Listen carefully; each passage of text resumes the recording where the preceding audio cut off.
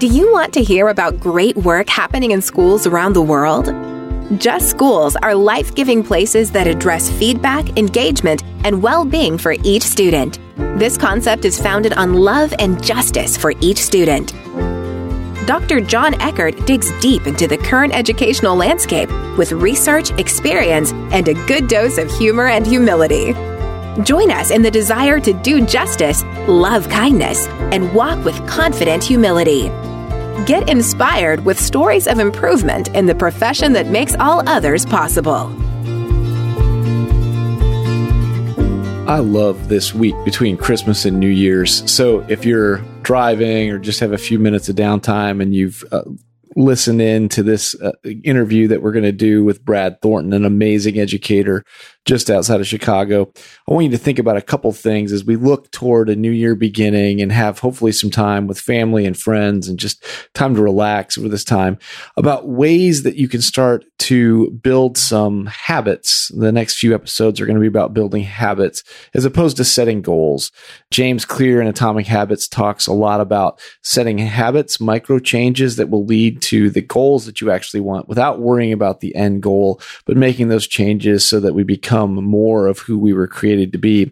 And so there are two things I want you to take away from this episode. The first one is the way that Brad and his colleagues are creating moments for their students. This builds on the work out of Chip and Dan Heath's book, The Power of Moments. They've created opportunities to elevate things, build a sense of pride, insight, and connection for students.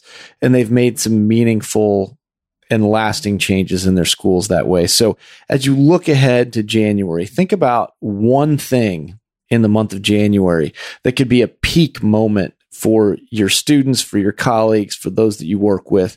What could be that moment? What could that look like? And then break down each week. What would be a peak? Even if it's just a small peak each week, something that you could look forward to that would elevate something, create a sense of pride, insight, or connection. Doesn't have to do all four. It's great if it does. But when we do that, that changes things. And then the second thing, and this is really for those of you, if you happen to know Brad, he is a member of our master's cohort that just finished. He has a lot of wisdom, and he's always a go-to source for people to talk through things because he's really good at what I like to call positive venting. In several of my books, I've written about venting and how it actually doesn't help us move forward. Regular venting, in my view, typically ends up with trying to find someone who's an ally who can confirm your negative feelings toward a person or an idea. You walk away feeling better from the venting session because you have found someone who you've dragged down to your level of negativity who agrees with you that you are justified in being negative. And that's just created in you a solidified negative feeling. And you've then contributed that to your colleague or friend. And so when we think about venting, there are really four questions we should think about. What am I venting about? Who am I venting to? Did I seek this person out because they will agree with me and confirm my anger and frustration? Or is this person likely to challenge my perspective or help me reframe the situation in a solution-oriented way? And so when we look for those people, let's look to elevate people. That's what Brad does. Let's do that for each other. And then the second thing I would push you on is if you feel a need to complain, either in between Christmas and New Year's or as you look into January, force yourself to do what Greg McCown encourages us to do in Essentialism and then Effortless. If you start to make a complaint, the next sentence needs to be a positive. So for an example, if you get back to school and you feel like saying something like, my class is driving me crazy today, as soon as you hear that come out of your mouth, try to add a sentence afterwards that is positive. But I am grateful I get to do meaningful work every day with people who can grow. Keep focused on the positive. And if we start doing that, where as soon as you make a complaint, you have to follow it up with something positive, you'll start to check yourself on the complaining and become more of that positive force that you want to be. So I hope you enjoy this week. I hope you enjoy this interview with Brad Thornton. Welcome back to Just Schools. Today, we're here with Brad Thornton, who is an educator outside of Chicago, who has been doing amazing work with students as a coach and as a teacher, and now as an administrator for years. And today, we're talking about why students don't like school and how we can change that. The main thing that we're talking about here is that what Dan Willingham coined in his book, which I think is one of the best titles ever, Why Don't Students Like School? He's a cognitive scientist at University of Virginia, and he studies the reasons why kids don't like school. And that certainly is something that educators, if you've spent any time in schools recently, there is a feeling that kids are somewhat disengaged. They don't see school as relevant. It feels like a compliance-driven place with a lack of any kind of future orientation for them.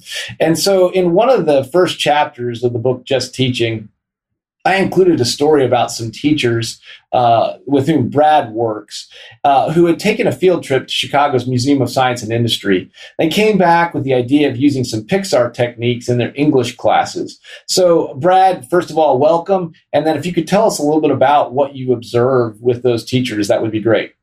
Yeah, thanks for having me on, John. Really appreciate the opportunity. And yeah, these two just bright, enthusiastic teachers wanted students to experience both storytelling and the science behind storytelling, especially as it relates to Pixar storytelling techniques.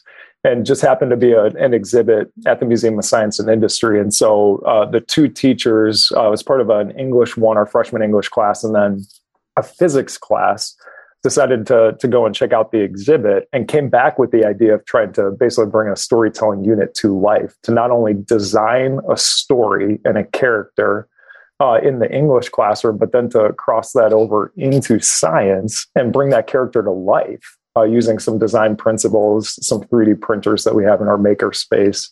And after bringing the character to life, to bring it back to the English classroom and to present on it, to tell the story, to share the character and some of the ideas behind generation.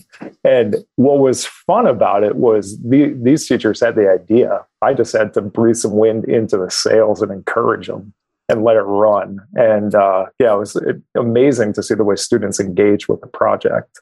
Yeah, so I love that. And I love the breathing the wind into the sails, because I think that's one of the things great leaders do is it's not about their ideas. It's about the ideas of others. And so I think teachers do that with students. I think administrators do that with teachers, where they really do breathe life and catalyze that good work in some powerful ways. So I'm curious to hear, after that experience that the students had in a fairly non-traditional English assignment that actually crossed disciplines, what did that do in your observation of changing their view of English moving forward? Did you notice anything different about the teachers or the students as they move forward? I noticed a high level of enthusiasm around the project, and it just kept growing over the years. That what I just described was kind of year one, and then expanded into year two, an in-class field trip for the entire school day, for the entire freshman class, promoting these cross-disciplinary ideas. And it served to do what we were trying to do as a part of a larger curriculum movement, to not isolate disciplines or study, but to promote the idea that the disciplines do feed into one another, and has led to even an explosion in our curriculum of now offering at least a dozen articulated cross-curricular courses with teachers generating new ideas every year. So it was amazing to watch the influence of some teachers that are now influencing our broader school community. Back to the students, though, it was fun on presentation day, seeing them enter into the building. I oftentimes stand outside my office or right outside the school just to say hi to students as they're coming in. And that day was always a distinct day, that presentation day, because they were coming dressed up. Their audience was essentially a studio that they were pitching their story idea to. So they were dressed to the nines. They were carrying their characters, ranging in size from something you could fit into your pocket to something you had to wrap your arms around and carry down the hallway. Nice. And it was fun to see their eyes, their smiles as they're coming in with some purpose that these teachers created for the school day and for this class period. Love that. So what I hear you doing is what Chip and Dan Heath describe as the power of moments. You figured out ways to elevate some things where there's pride, there's insight, or there's connection happening, or maybe all four.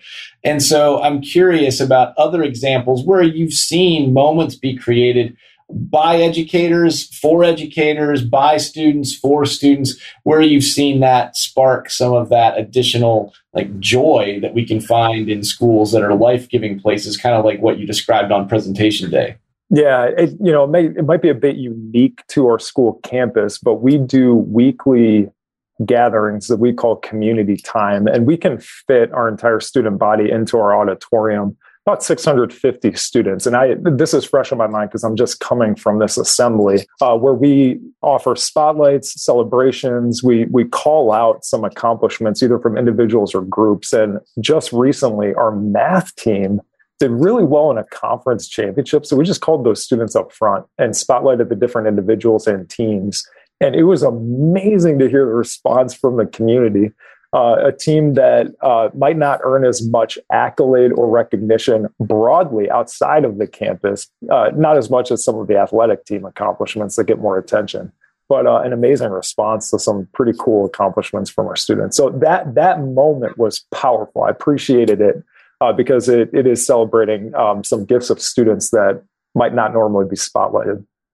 Love that. And since Brad is just finishing up our master's degree at Baylor, we read a book by Bowman and Deal, Reframing Organizations, where we talk about the symbolic frame of what we celebrate is what represents our organization. That's what we elevate. And so that's a great example of systematically celebrating some things that other schools might miss. So I'm curious about that specifically, but then in general, why don't we see more of these elevated moments, either through these cross-curricular projects or through the way a school celebrates what's going on? Why don't we see this more in schools?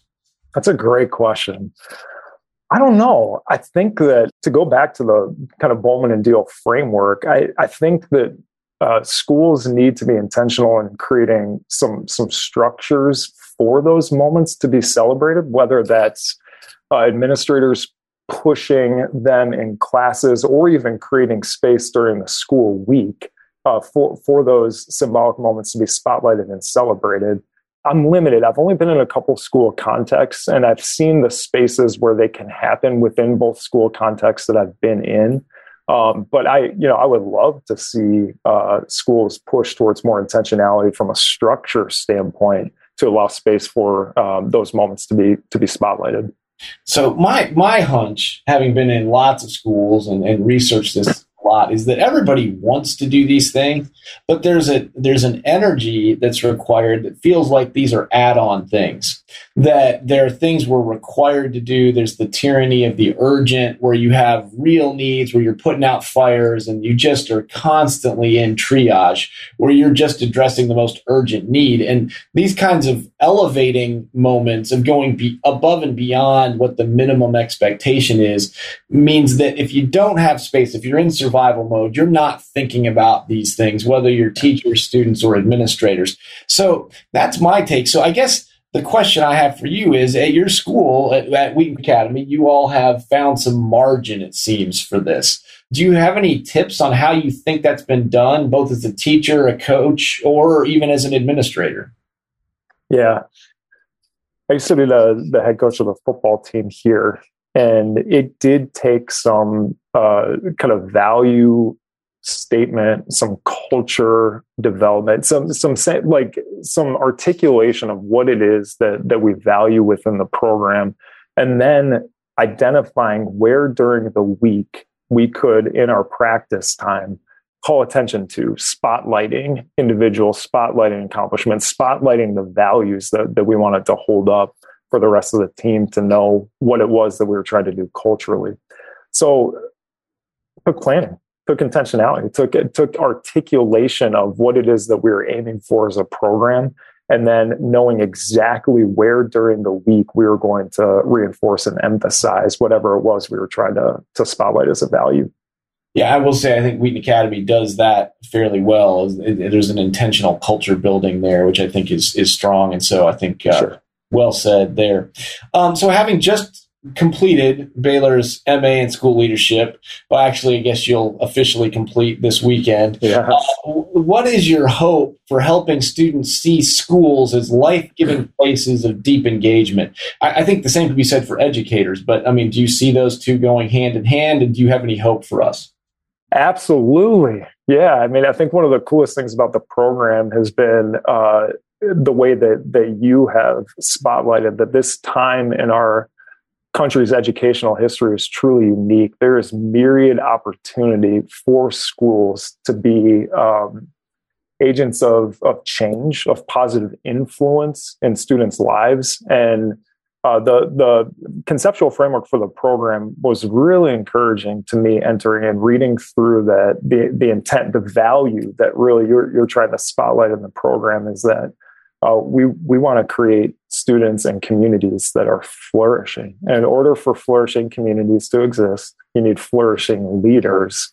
And I would say my experience in the program has certainly contributed to some personal and academic flourishing in my own life. And I think that one of the things I was surprised by in making a transition out of the classroom, it's more of an administrative leadership role, was the amount of my day that is scheduled in just supporting people, teachers, other administrators, students when necessary. I went from working directly with students on a day-to-day basis to directly working with the adults that influence students. And so I see a huge part of my role is asking questions on what I can do to help my teachers flourish, to affirm gifts that they have, to see what they're doing well and to call it out.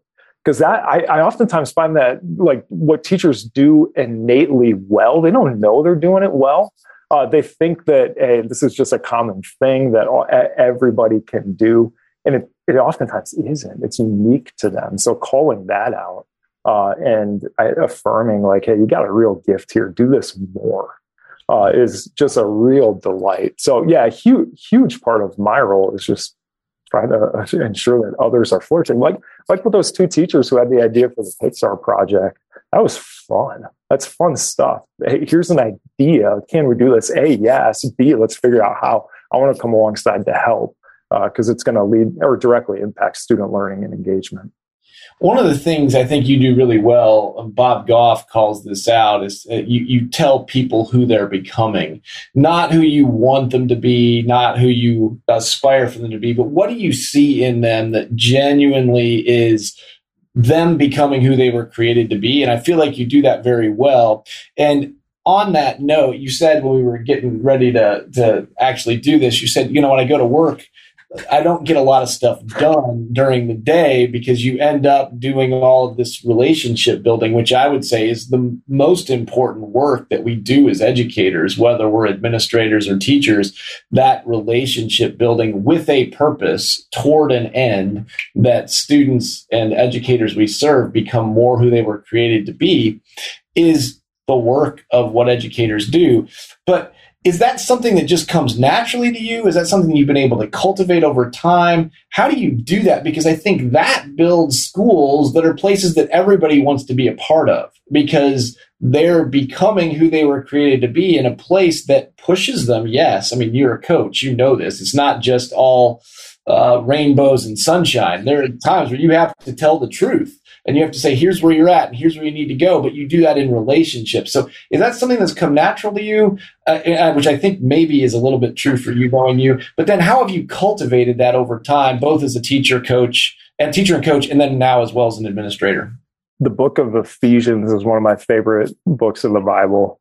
In Ephesians 4, Paul writes about gifts that the Spirit equips us with for the work that he's called us to do. When I started teaching did not come naturally or easily. It was totally outside of my comfort zone. And I grew tremendously as a teacher by showing up, by putting in the work, and then by being just on my knees asking for help. And I really believe that in that season of life, the Holy Spirit equipped me with what I needed for that time, for that season of teaching.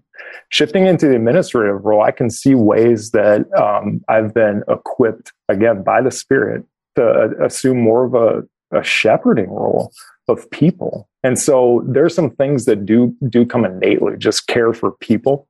But some things that I've seen the Lord do in my life with key mentors, key people he's brought in to help me for this season of life, to walk with people through challenges and to feel like I have some tools to do that by that I didn't have 5-10 years ago. So thankful for that. Thankful for key mentors. I mean, an example. I I used to be really uncomfortable by tears, by people who were in front of me crying. I would try to pull them out of heart space and get them back into head space, essentially.